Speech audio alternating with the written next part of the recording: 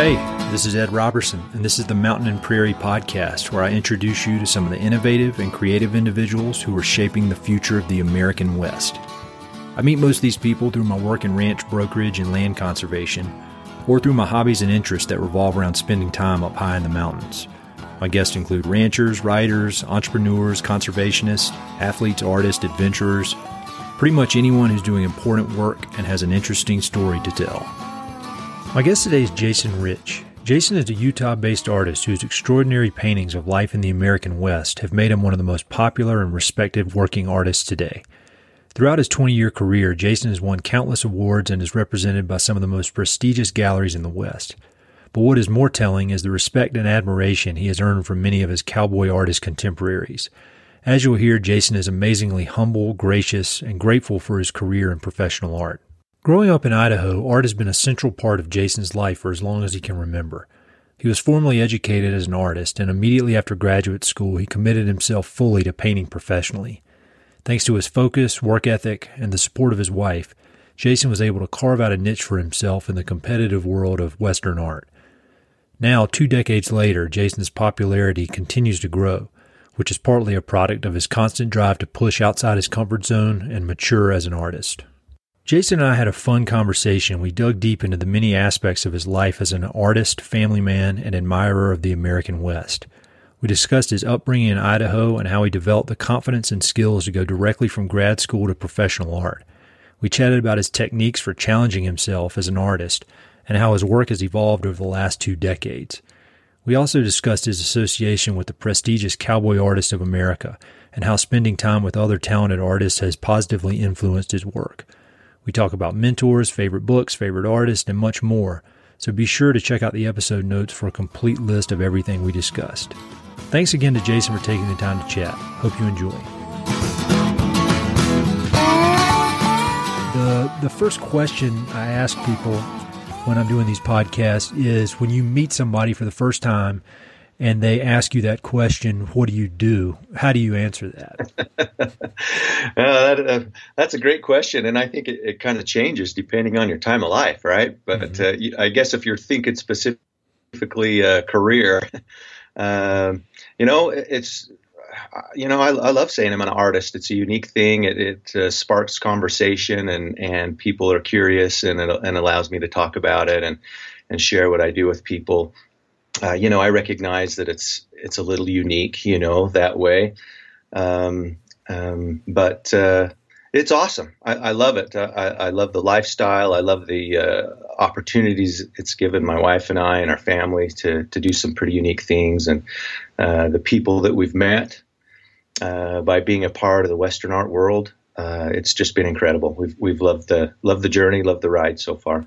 So can you just give a kind of a quick overview of how you describe your art? Because it's amazingly unique and it's beautiful, and I'm not enough of an artist to really fully describe it well. So could you just kind of give an overview of your work?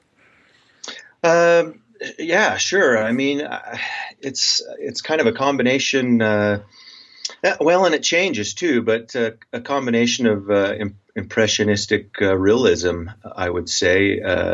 As I portray the subject matter that I've chosen. But as far as the style, I guess, I do cowboy Western primarily right now. So I'm trying to portray the West and the lifestyle of the West as far as the people and the landscape and animals, you name it, But the style is, it's certainly recognizable. I want things to look like what they're supposed to, so it's realistic in that way. But the application of the paint is more impressionistic. It can be described, I guess, as kind of loose and painterly. It's not photoreal by any means. So, I'm just trying to capture that impression of the subject that I'm trying to portray.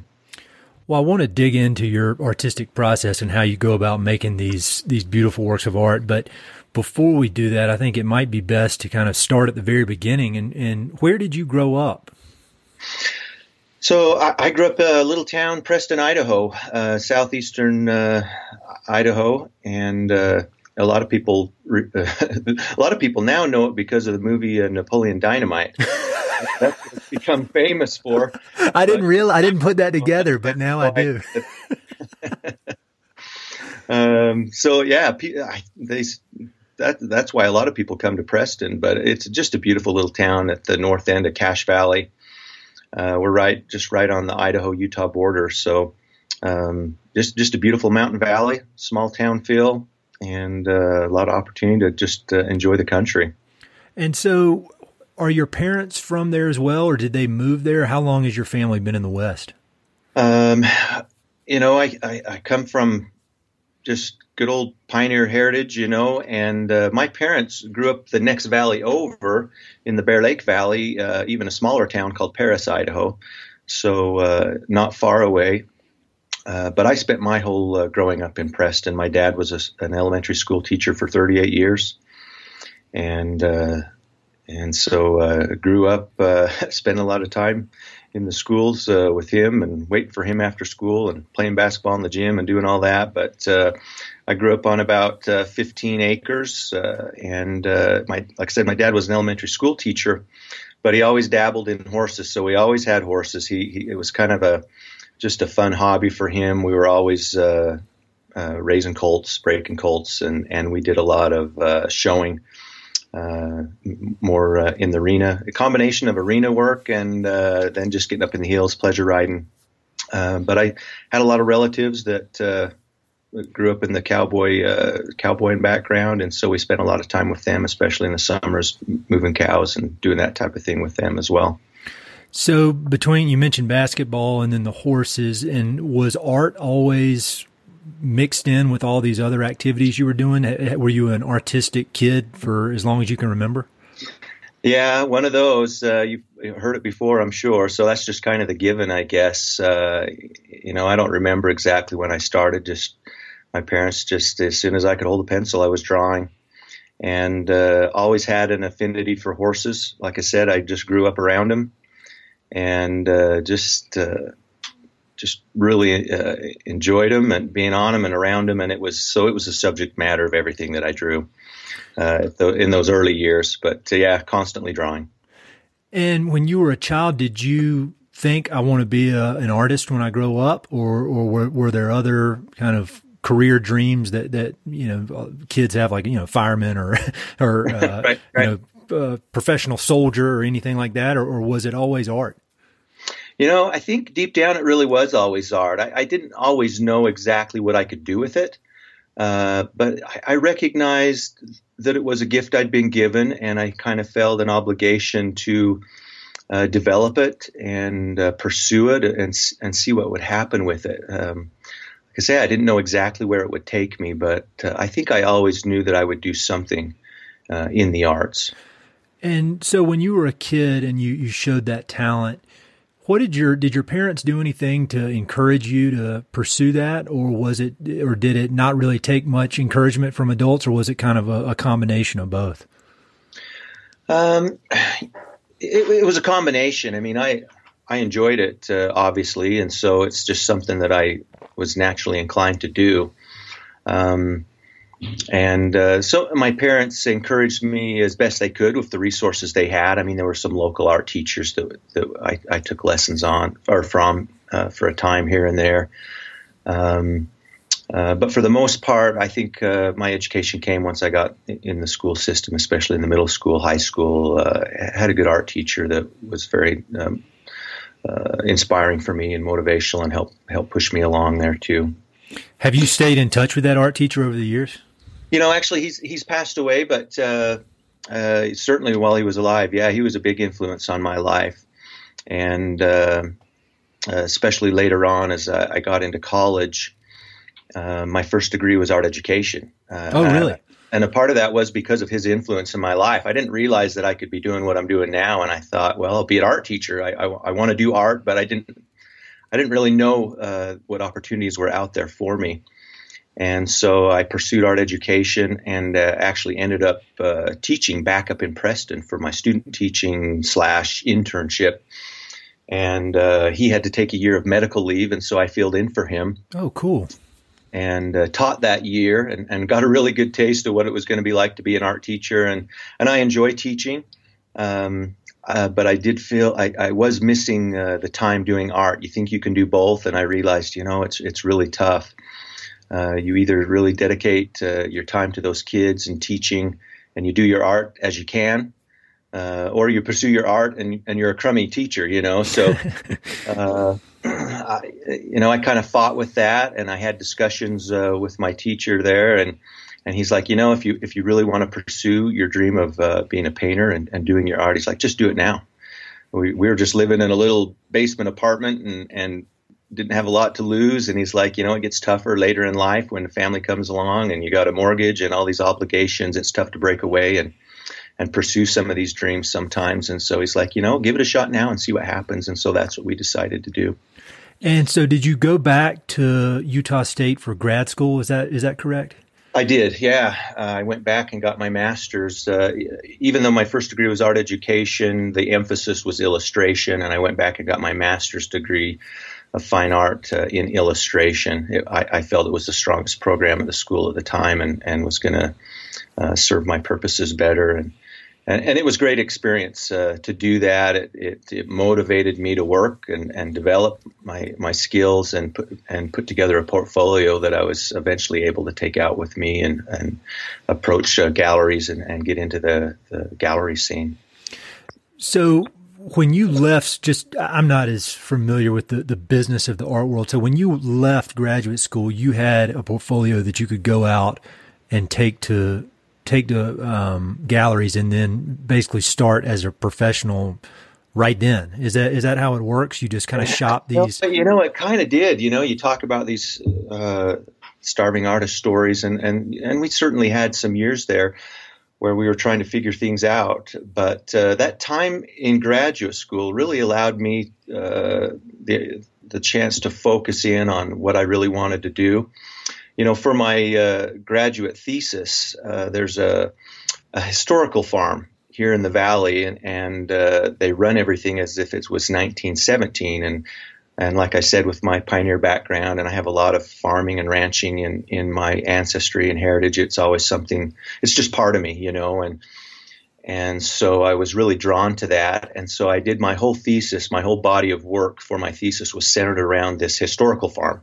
Mm-hmm. And just was a lot of fun painting the big teams as they're doing their spring plowing and the threshing and the hay, and just the women and the work that they were doing, the gardens, and it just allowed for a nice variety of subject matter, and that was my focus for my master's. But at the same time, I was starting to do more of the cowboy western, wildlife, and different things along with that.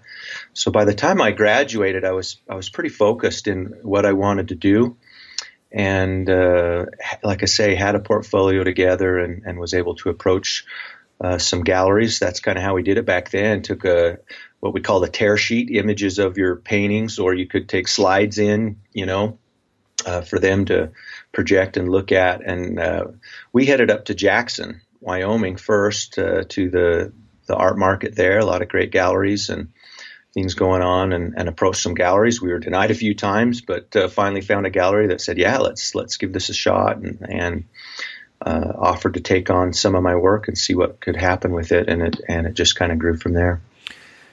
When I think about that and I hear the story, I imagine there were, I don't know how many people were in your art class, your class at art school, but I imagine it was a good number, and I imagine they were all very talented. What mm-hmm. do you think it was that allowed you to make that jump directly from art school into the professional world? I mean, did you ever?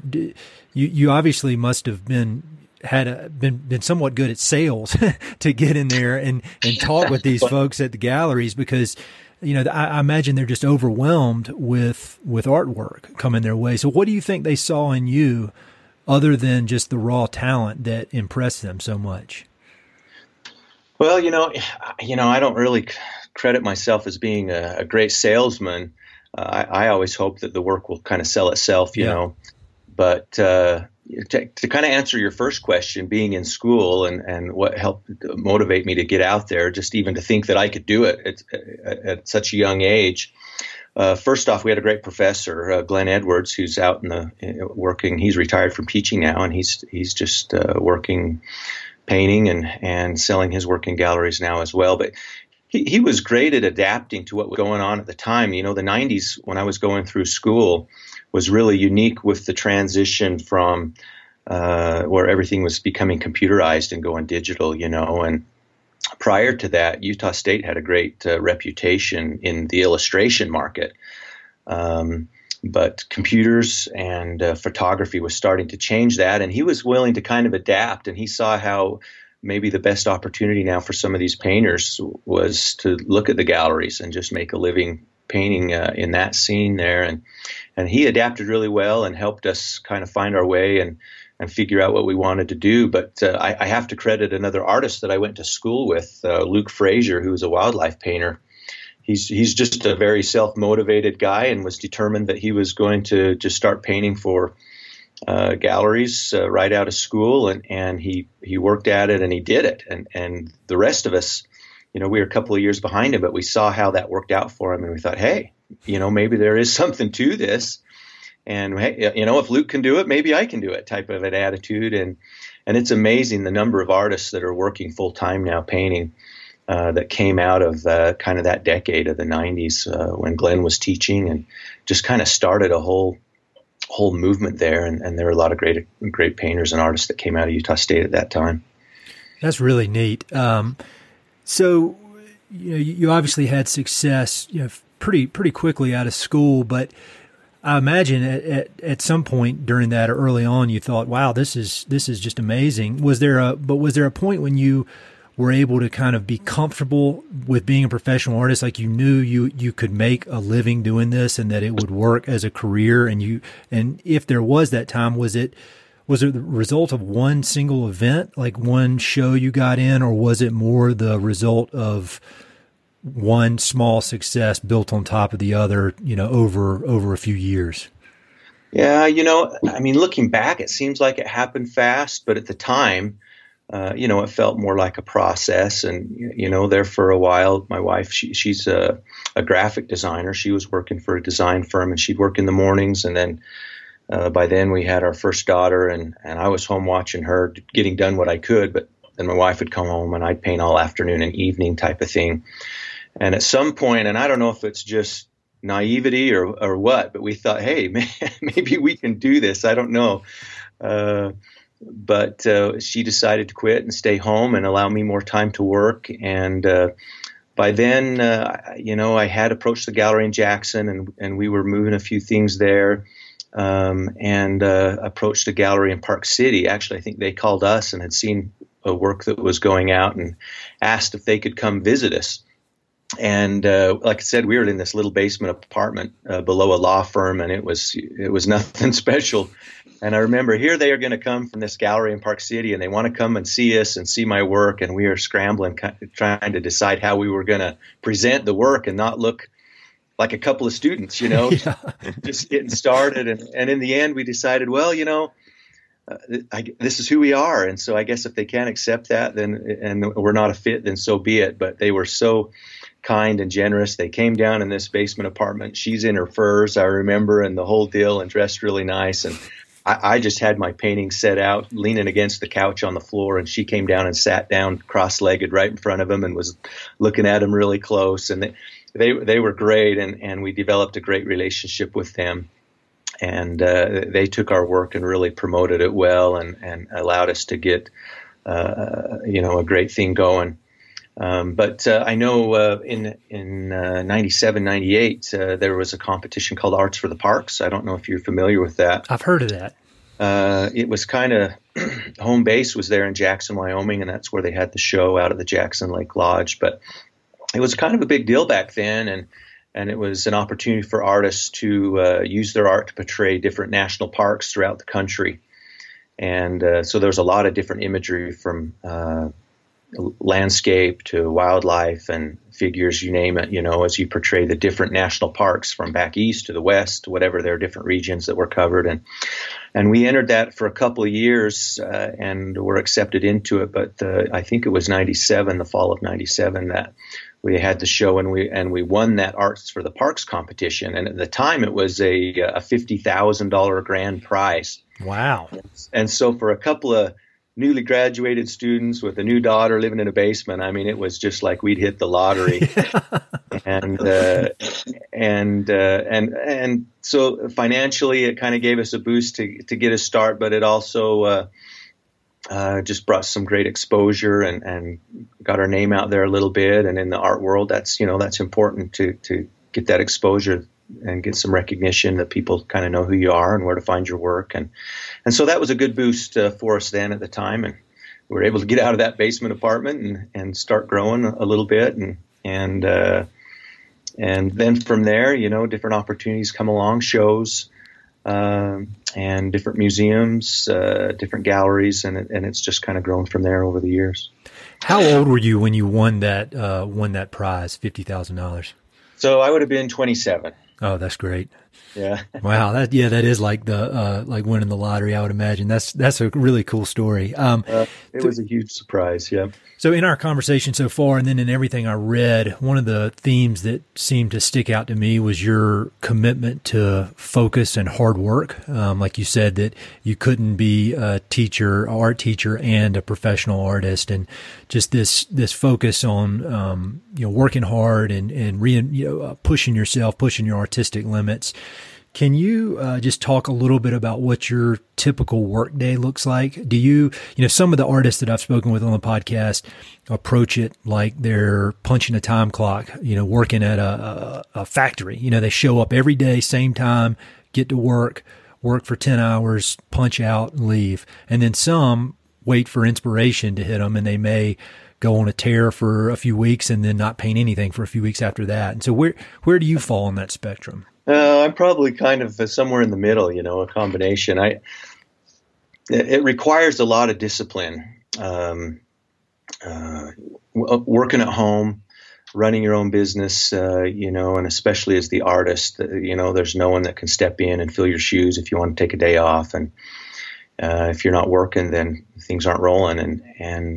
So it does require a certain amount of discipline. If you're going to make a living at it, you do have to treat it as a business on some level and figure that out. And so, I try and have a schedule as best I can. I think that's important to have some consistency there and figure out, and it varies from year to year, month to month, depending on what shows are coming up, what deadlines you have. There are times where you're spending more time in the studio as you're trying to meet a deadline, and you're working later and putting in more hours. And then sometimes when you finally get that work done and you can relax a little bit, maybe you take a day or two off here or don't put in quite as long hours as you were before. But so, there's some variation there, but as best I can, I get up in the morning and treat it like a job and get going and try and put in a certain amount of hours. I set goals for myself about, depending on, like I say, the shows or deadlines, commitments that I have about how much work I need to be producing to meet those demands and and figure out what I need to be doing per week, per month, So, I start there, but I tell you what, sometimes these paintings just take on a life of their own. They just don't come together how you think they're going to come together, and they may take a little longer. You got to adjust with that. And also just being at home and being close to family. My studio it's connected to the home, but is separate as possible. So I certainly it's private and I can have my space there. But when you're working at home, you can't help but get involved with what's going on, and kids are coming in and out and they got things going. So, your day can kind of get broken up a little bit that way. Or just when people know you're home, yeah, they call. They need your neighbor needs you to help something. They need help getting something moved or whatever. Oh, hey, Jason's home. I'll give him a call, see if he can step over. So you kind of deal with that as well. And I don't mind that. I feel really fortunate to be able to be in a position to do those kind of things and be close to family and be able to pick up and go to a band orchestra recital or a soccer game or those type of things when I can. I just feel really fortunate that I have that flexibility. But you have to be careful to not take advantage of that too much. Work does need to be done if you're going to make a living and pay the bills and feed mouths and do all those things that you need to do. So it's just finding that balance that works for you. Yeah, that's great. And I read a few different articles that I read about you. You mentioned several times about your desire to continue to push yourself artistically and to kind of continue to expand yourself in that way. It's kind of along the same lines as this last question, but how do you go about doing that? I mean, do you have any specific techniques or things that you follow to kind of force yourself outside of your comfort zone? Because I would imagine, like in sports or something, if you have a coach, that's the coach's job, is to push you outside of that comfort zone. But if you're completely alone and you're doing something that's not quantitative, like in sports, if you're running, you just need to get faster. But in what you're doing, it's extremely hard to measure whether or not you're pushing yourself, I guess. So over the years, how have you figured out how to push yourself, and how do you, I don't know, for lack of a better word, measure that? Right. No, that's a great question. And it comes from a lot of different angles, I guess. One thing, I feel so fortunate to have a great friend as my wife, and she's also a business partner. And so, she can be a great motivator. She reminds me of, okay, you got this coming up, or we got to get this done and meet these commitments. And she keeps me on task, which is really helpful. And she's got a great eye for art and is a great critic. And so I lean on her a lot to help me keep up with things. But as far as just, personally trying to grow and as an artist, for me, I don't know, it seems to just come naturally, just not being content with what I see when I'm finished. Every painting, you have this idealized image in your head of what you want it to be, and you start piecing things together and working on it. And boy, very rarely does it just meet that vision that I have initially. And so just this discontent sometimes motivates you to keep working and growing.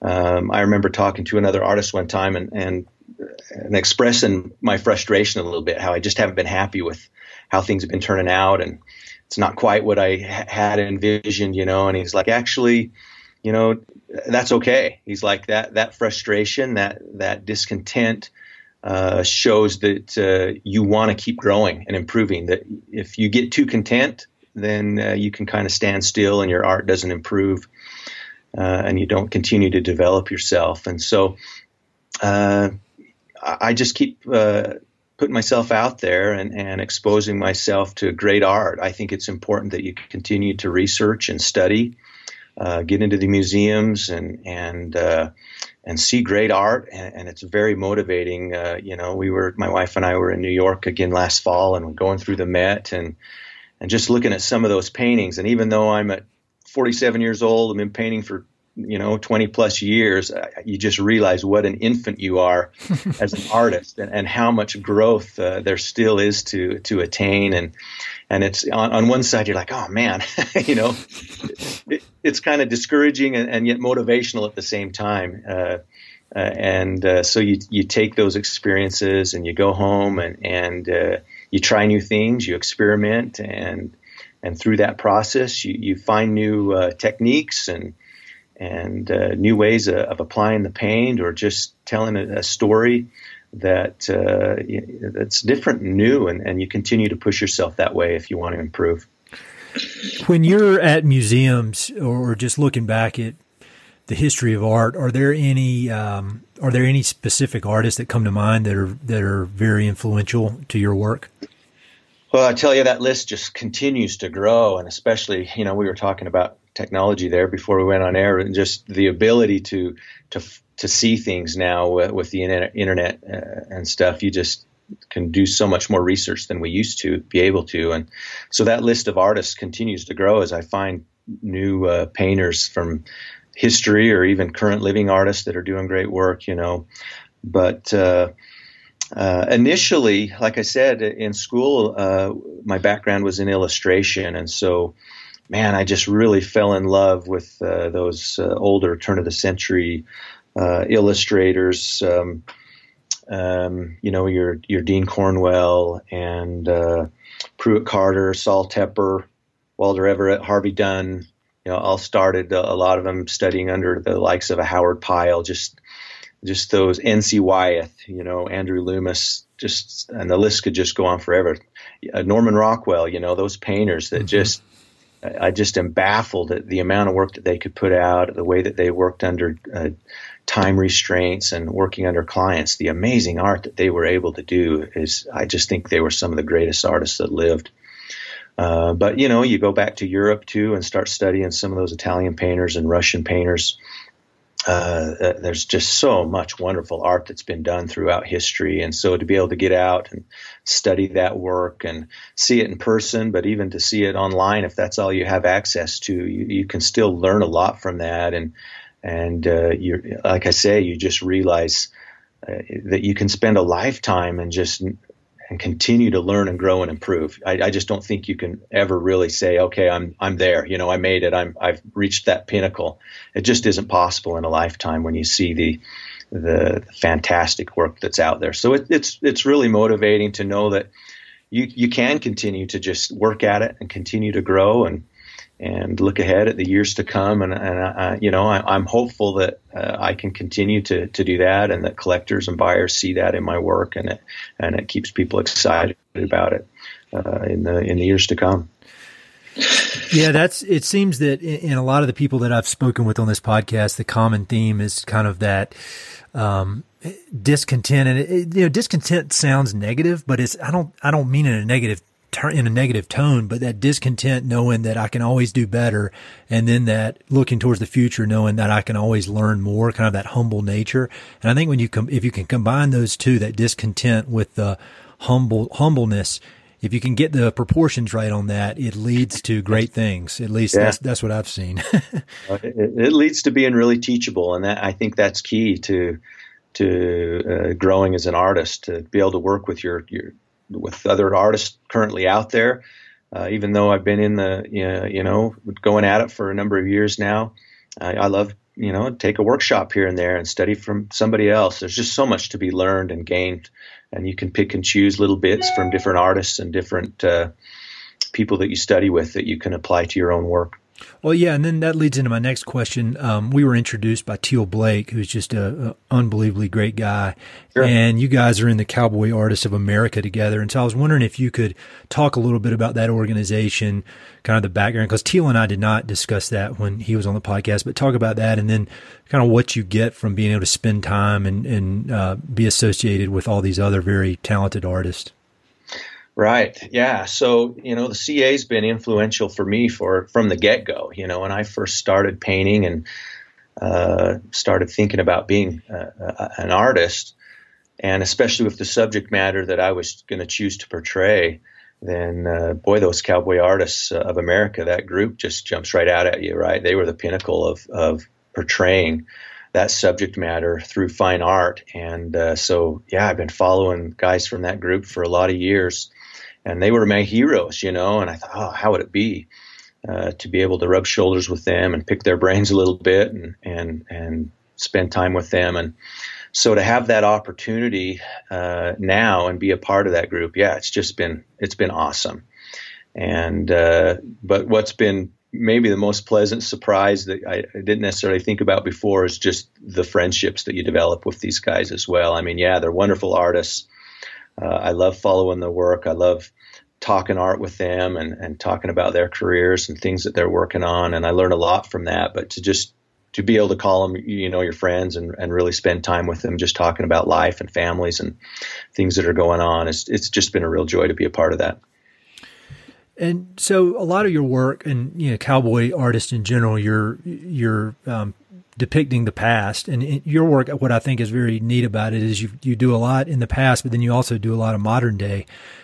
Thinking about the past, how do you, what books or resources do you consult, or did you consult, I guess, early in your career to make sure that these paintings you're producing are historically accurate? Because there's a lot more to it than just coming up with something in your head. I mean, there's this historical aspect that has to be considered, because the people who admire these photos, a lot of them are history buffs, and I imagine they could be pretty quick to point out any inconsistencies.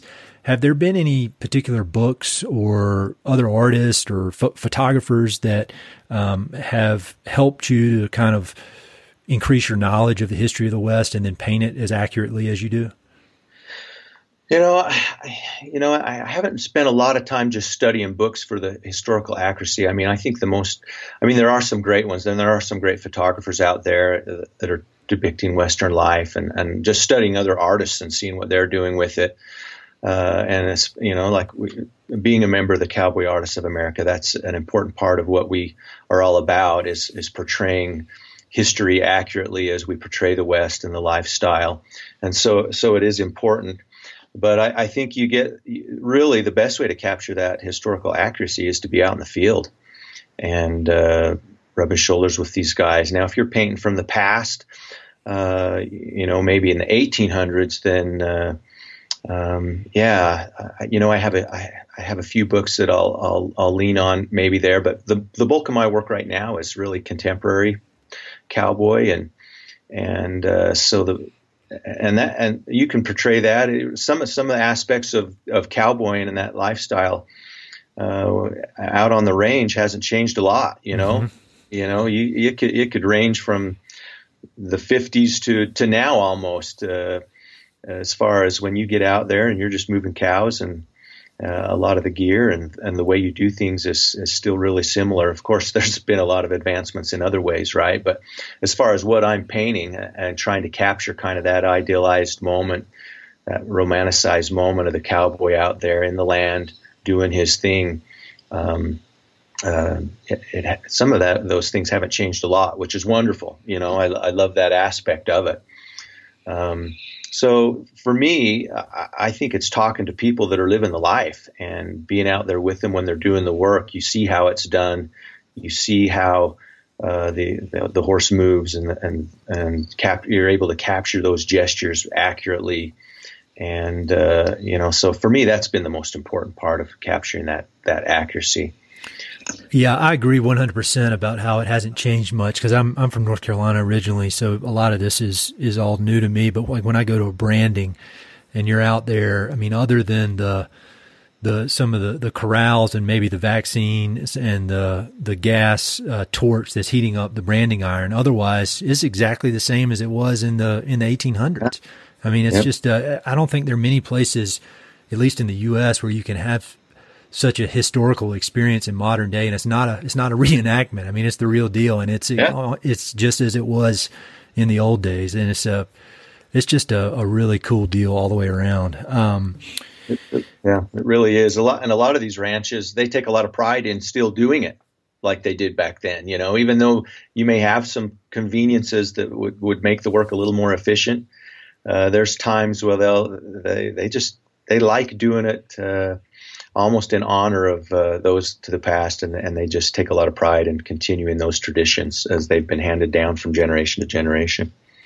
So when you look back at your art, let's say 15 years ago, and then you look at your art today, what would be the biggest change in the art? That's one part of the question. The second part of the question would be, what would be the biggest change in your artistic process, if there has been? Good question. And sometimes you don't realize it till you run into a piece from 10 or 15 years ago, and you're like, oh wow, Yeah. And hopefully you do see, that your work now is better. Sometimes it's not something that you're always consciously thinking of. I'm going to do this different today. Sometimes it just happens over time. It's just brush mileage on the canvas. Like anything that you do, the more you do it, the better. And if you continue to educate yourself and strive to improve, then the more you do it, you just naturally are going to get better at it. And hopefully that's the same with what I'm doing. So, a lot of times it isn't something, like I said, that I'm just consciously, okay, I need to do this differently. It's just continuing to do it. You're continuing to expose yourself to great art and implementing little things here and there. And then over time, you just get better at it. But just to give you a couple of examples of things that, I have thought over the years, and then I'm because hopefully your work is getting more and more refined. Mm-hmm. Maybe is just taking a closer look at how you handle edges, soft edges or hard edges here and there, or getting better control of value and or maybe a big thing for me has been color. I've kind of been known as a colorist a little bit. People have responded really well to the color I use in my paintings. But as I look back in some of those early years, some of those colors were a little too electric, and bright. And so I've made an effort to learn how to gray those down. And you can still have a really strong, colorful piece, but it doesn't mean everything has to be bright colors. You learn how to manage those colors and control them and use them more effectively to capture the emotion or the realism that you're trying to portray. Yeah, that's a great answer. And it's always really interesting when you look at anybody's a creative person's portfolio and what they were doing at the beginning and then what they're doing now. And I think a lot of people will think, oh, well, they are just a very talented artist and they've always been great. But even musicians, you look at, like, say, Billy Joel. I was listening to something about Billy Joel the other day, and his first record that came out, and it was a podcast, and they played part of it, and it was just not anything like what today's Billy Joel sounds like. And I think it's always important to remember that it's a process, and it just takes time. I mean, decades to kind of become the full version of yourself as an artist. At least that's what I've observed from afar.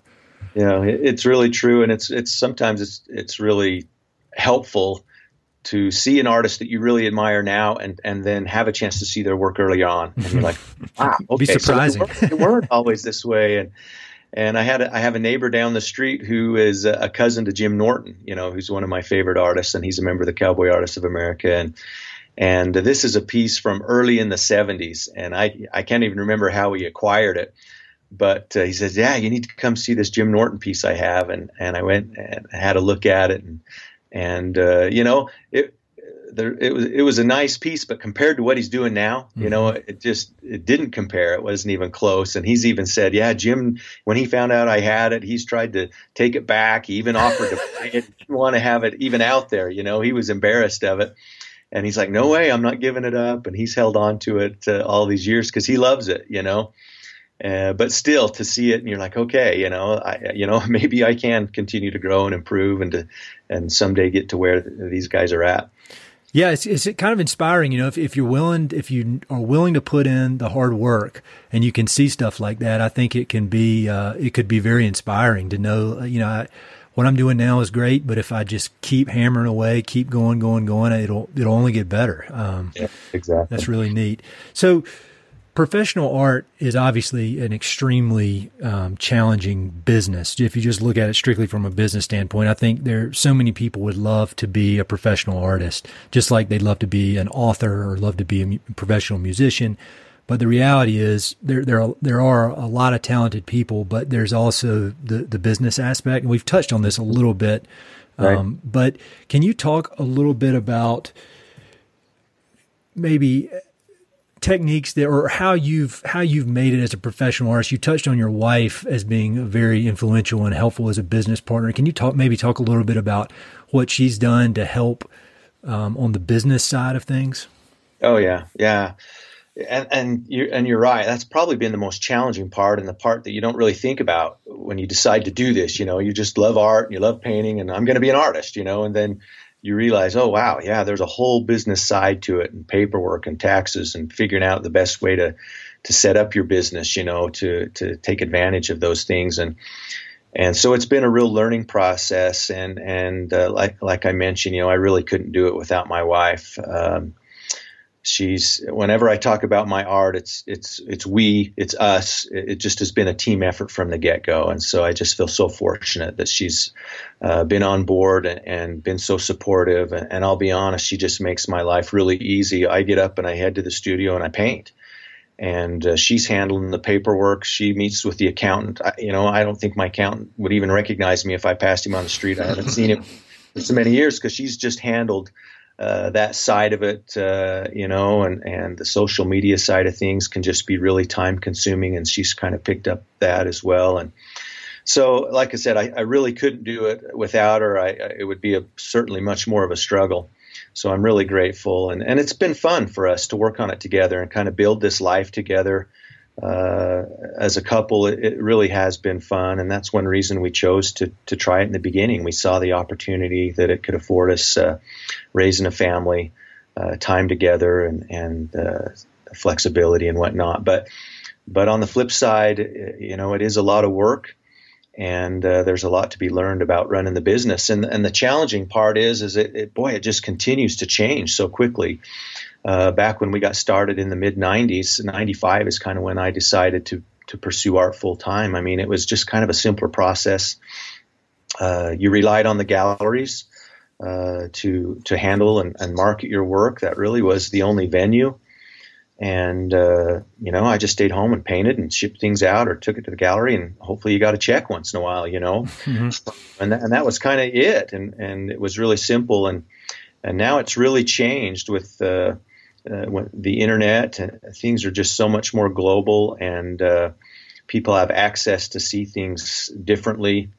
And it's changed things for the artists. It's changed things for the galleries.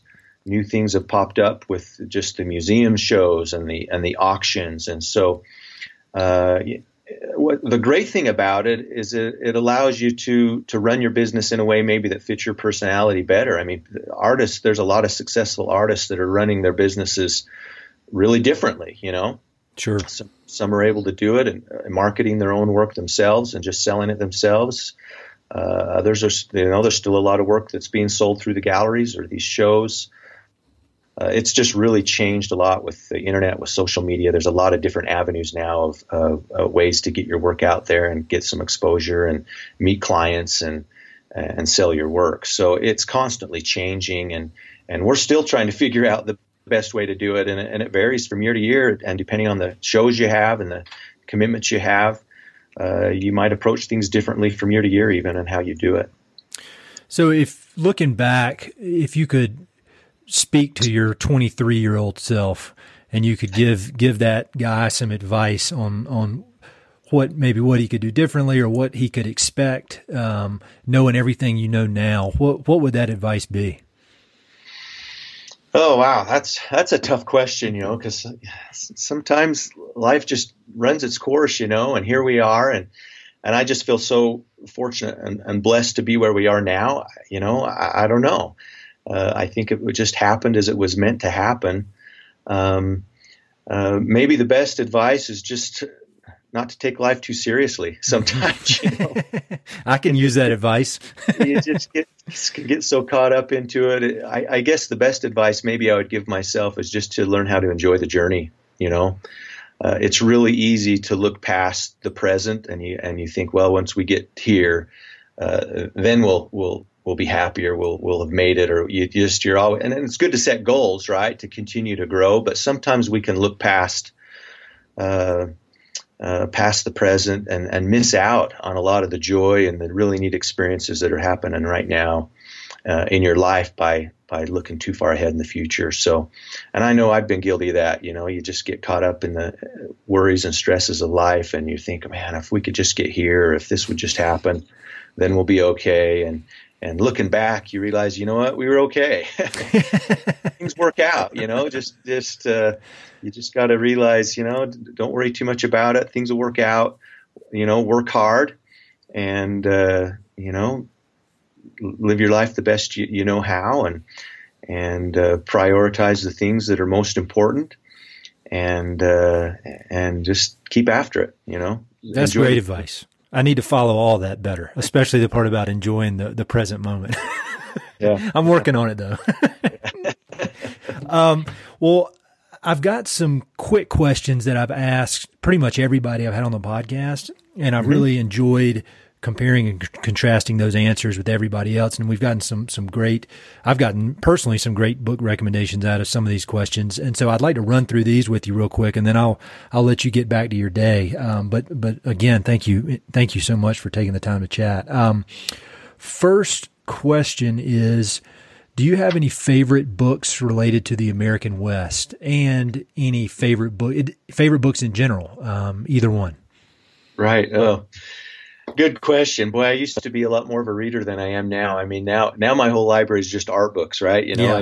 I just love collecting art books, and there's not really, I don't know if I really have a favorite. Probably they'd go back to those old illustrators. I have some great older books that highlight some of those old illustrators, like a Dean Cornwell book, and I just love going back through that. So of course, with what I do, the art books are important to me and inspiring. But as I looked at this question, something that probably just really got me going and a love of the West. I'll bet by the end of ninth grade, I'd read every Louis L'Amour and most Max brand Westerns out there. And it just really instilled a love for the West and that romance that it portrays. And it served as a motivation to continue on and choosing the subject matter that I wanted to portray as an artist. I think you're the first person on this podcast. I think I've done like 45 of these things. You're the first person to mention Louis L'Amour, which I think is amazing. Yeah. That's crazy, because that comes up in my job as a ranch broker, talking with people on ranches, and so many people say Louis L'Amour books, they just love them. But that's funny that you're the first person to mention that, because that should be towards the top of the list for people, I think. Yeah, you bet. Every once in a while, I'll still pull one out and go back just for reminiscing, Oh, yeah, definitely. Do you have any favorite films or documentaries? And they don't have to be about the West, just any in general. Again, there's some that, I'm getting pickier, I think, as I get older. There's, I have a harder time finding films that I really like, now. And so I'm always drawn back to things that inspired me when I was younger. And of course, I was a huge John Wayne fan. So I loved, some of my favorite films, and I still like to watch them now, is like The Cowboys, Big Jake, some of those early movies. But I grew up in a real musical family, and so did my wife. And we love supporting the theater and keeping up on that. And so just recently this year, and this might sound totally out of character for what we've been talking about, but I love The Greatest Showman that came out this year with I heard that was really good. It was just a good, fun, entertaining movie. If you just want good, clean, fun entertainment, it was and just really beautifully done. The music's wonderful. So that was Hugh Jackman, right? About the Barnum. Yeah. Barnum, just Barnum specifically, and how he got started in his thing. So I don't know how historically accurate it is, and I didn't really care. I just enjoyed the movie. It was just a fun watch. Yeah, well, my parents actually mentioned that to me the other day and said that they had enjoyed it. And I read a book recently about Theodore Roosevelt and the natural history movement during that time frame, and Barnum played a big role in that whole the uprising of the focus on natural history in the U.S. And so, I'd love to see that. And I like Hugh Jackman; he's super cool. Yeah, you'd enjoy it. So you've always got an extremely full life between art and your family and spending time outdoors. Are there any other activities you enjoy doing that we haven't spoken about? I saw on your Instagram, it looks like you like riding road bikes. Is that correct? Yeah. And again, that might sound a little out of character for what I do, but, several years ago, I guess it would have been right around 2000. I was talking to a friend and just telling him, I'm getting kind of stuck in the studio. I need to find something to get me out and get some fresh air and just get moving a little bit, and he's like, you ought to just come borrow my bike. He was a big time biker. He's like, just come borrow my bike. It was a mountain bike then, and take it for a few weeks and give it a try and see what you think. And, oh man, I just found that I really enjoyed being out on the country roads and just, getting that fresh air. And moving and getting the blood flowing. It was awesome. And so ever since then, we've bought mountain bikes and now into the road bikes. We build a home further out in the country where the bigger, and so we got road bikes so we could cover the ground a little bit faster. And so we enjoy doing that together. And I just go out on my own just to get moving and see the country and get some fresh air. We take our bikes with us when we go up, whenever we travel as best we can, go up to Jackson and bike through the Teton Park. And so it's something that's been fun for us to do together as a couple, but it's been really beneficial for me just to get out of the studio and get some air and get moving and refocus things. So I really enjoy doing that. I used to do a ton of road biking, and I love it because you can go out and you can spend a few hours. You cover a lot of ground. You're not beat up when you get back like you are running. And I actually used to live in Jackson, and I would do the loop from town out through kind of through the park and then back around, and there would be bison out running around. And those are some of my favorite memories road biking anywhere. It's just magical. Yeah, it is. That's probably one of our favorite places to bike is up through Teton Park. Yeah, it's awesome. So all the time you spent outdoors, is there one memory that comes to mind that's kind of the most powerful experience you've ever had in the outdoors? And that could be the scariest, the funniest, the most intense, just and a certain event that comes to mind as just being a very powerful experience in the outdoors. Oh boy, there's been quite a few. You know, there's just something about it's just kind of a spiritual experience sometimes, being that close to nature and close to God when you're outdoors, and so I love it. But I guess one that's pretty recent and fresh on the mind that was really special for the two of us. We just celebrated our 25th anniversary and decided to go on a little trip, and so we went to Greece and spent some time out on the islands there. And boy, we just had some amazing experiences being out on some hikes, watching the sun go down over the ocean there on some of these islands. That was just unbelievable. And so they were really special, and I think probably just because they're so unique to what we're used to here. But for where we're at, boy, there's just nothing like being up in the mountains and seeing the sun come up or go down, and especially if you're on horseback, there's nothing like it. Yeah, I agree. That's why I live out here. So that's kind of along the same lines of that question. Where is your favorite place in the West? If you had to pick one place, it could be a ranch or a certain mountaintop or a lake. Is there one place that comes to mind as being your absolute favorite?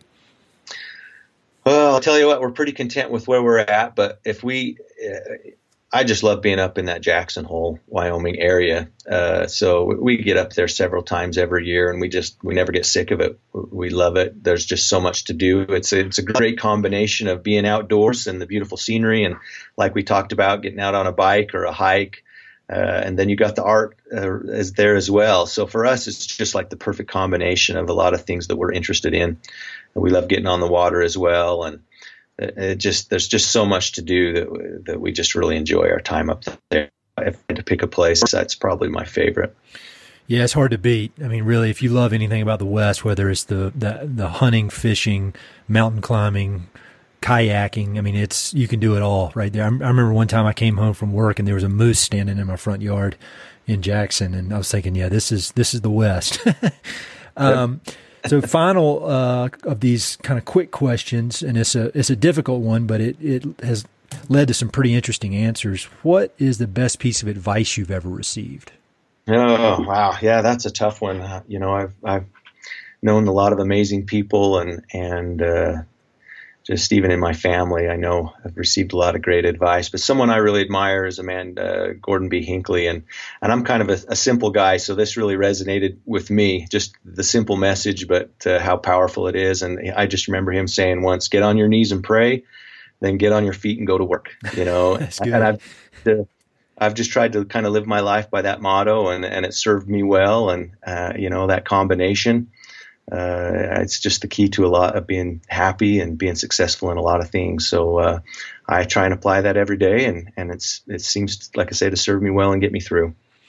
So if you could make a request of the people who are listening to this podcast, and it could either be a request or it could be offer some words of wisdom or some advice that you've kind of gathered over your life, and the people who listen to this podcast, they just love the American West in one way or the other, and whether it's through art or through conservation or ranching or outdoor sports, wide variety, but they all love the West in one way or the other.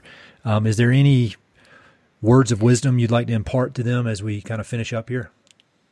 Oh, wow. Well, I don't know. You said it. I just get out and enjoy it, be a part of it. It's hard to really understand it or appreciate it if you don't get out and see it and be a part of it. So come and experience it and respect it at the same time for what it is and what it represents. It's important that we respect it so that we can enjoy it for years to come, and for future generations can enjoy it as we do. So, when you just talk about the West in general, that involves a lot of different things. And that's the awesome thing about the West is there is so much you can do to cater to your own interests. So just come out and enjoy it and respect it. I agree 100%. So how can people connect with you online and find out more about your work? Yeah, sure. So the website, Jason Rich Studios, just a good representation of what I do and work for sale and biography. If you just want to learn about me personally and our family and the work, see the work that I'm doing, then that's a great place to go. I'm also on Instagram, Jason Rich, if I remember, Jason Rich _art, and Facebook, Jason Rich Cowboy Artist. So we're trying our best. It's not my forte by any means, but we're trying our best to get out there and keep up with technology and have a presence on social media and do what we can so people can find us and find out about our work. Yeah, well, I'll have links to everything on the webpage so people can quickly find it. But thank you so much for doing this. This was really, really fun, and I've really enjoyed it. It's been my pleasure, Ed. I appreciate you inviting me on the podcast. Hey, it's Ed again. Thanks so much for listening to the podcast, and thanks for listening to that particular episode. I hope you enjoyed it. Before you go, I've got 3 quick things. Number 1, if you like the podcast, please do me a huge favor. Either pass it along to a friend who may be interested, share it on your social media, or go to iTunes and give it a 5-star review. All those things would mean a lot to me, and they would really help to spread the word about the podcast. Number 2, if you've listened to many of these episodes, you know that I love reading and I love talking about books. Every other month, I send out a quick email with a few books that I've recently read and highly recommend. The subjects are varied, but they're pretty much all nonfiction with an emphasis on history, biographies, adventure narratives, and topics related to the American West. There are no sales pitches for ranches, no spam, no other kind of nonsense, just books.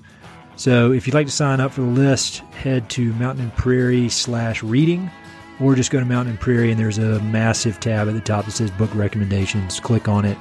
There are a ton of good books that I've read. Some of the old email lists are on there. You can go crazy. There are a lot of books. And finally, if you know anyone I should interview for the podcast, please don't hesitate to reach out and let me know. All my contact info is at mountainandprairie.com, and I'm on all the social media stuff, Facebook, Twitter, Instagram, blah, blah, blah. So feel free to reach out. I'd love to have some recommendations and suggestions of interesting people I should meet. All right, that's it. Thanks for listening. Talk to you soon.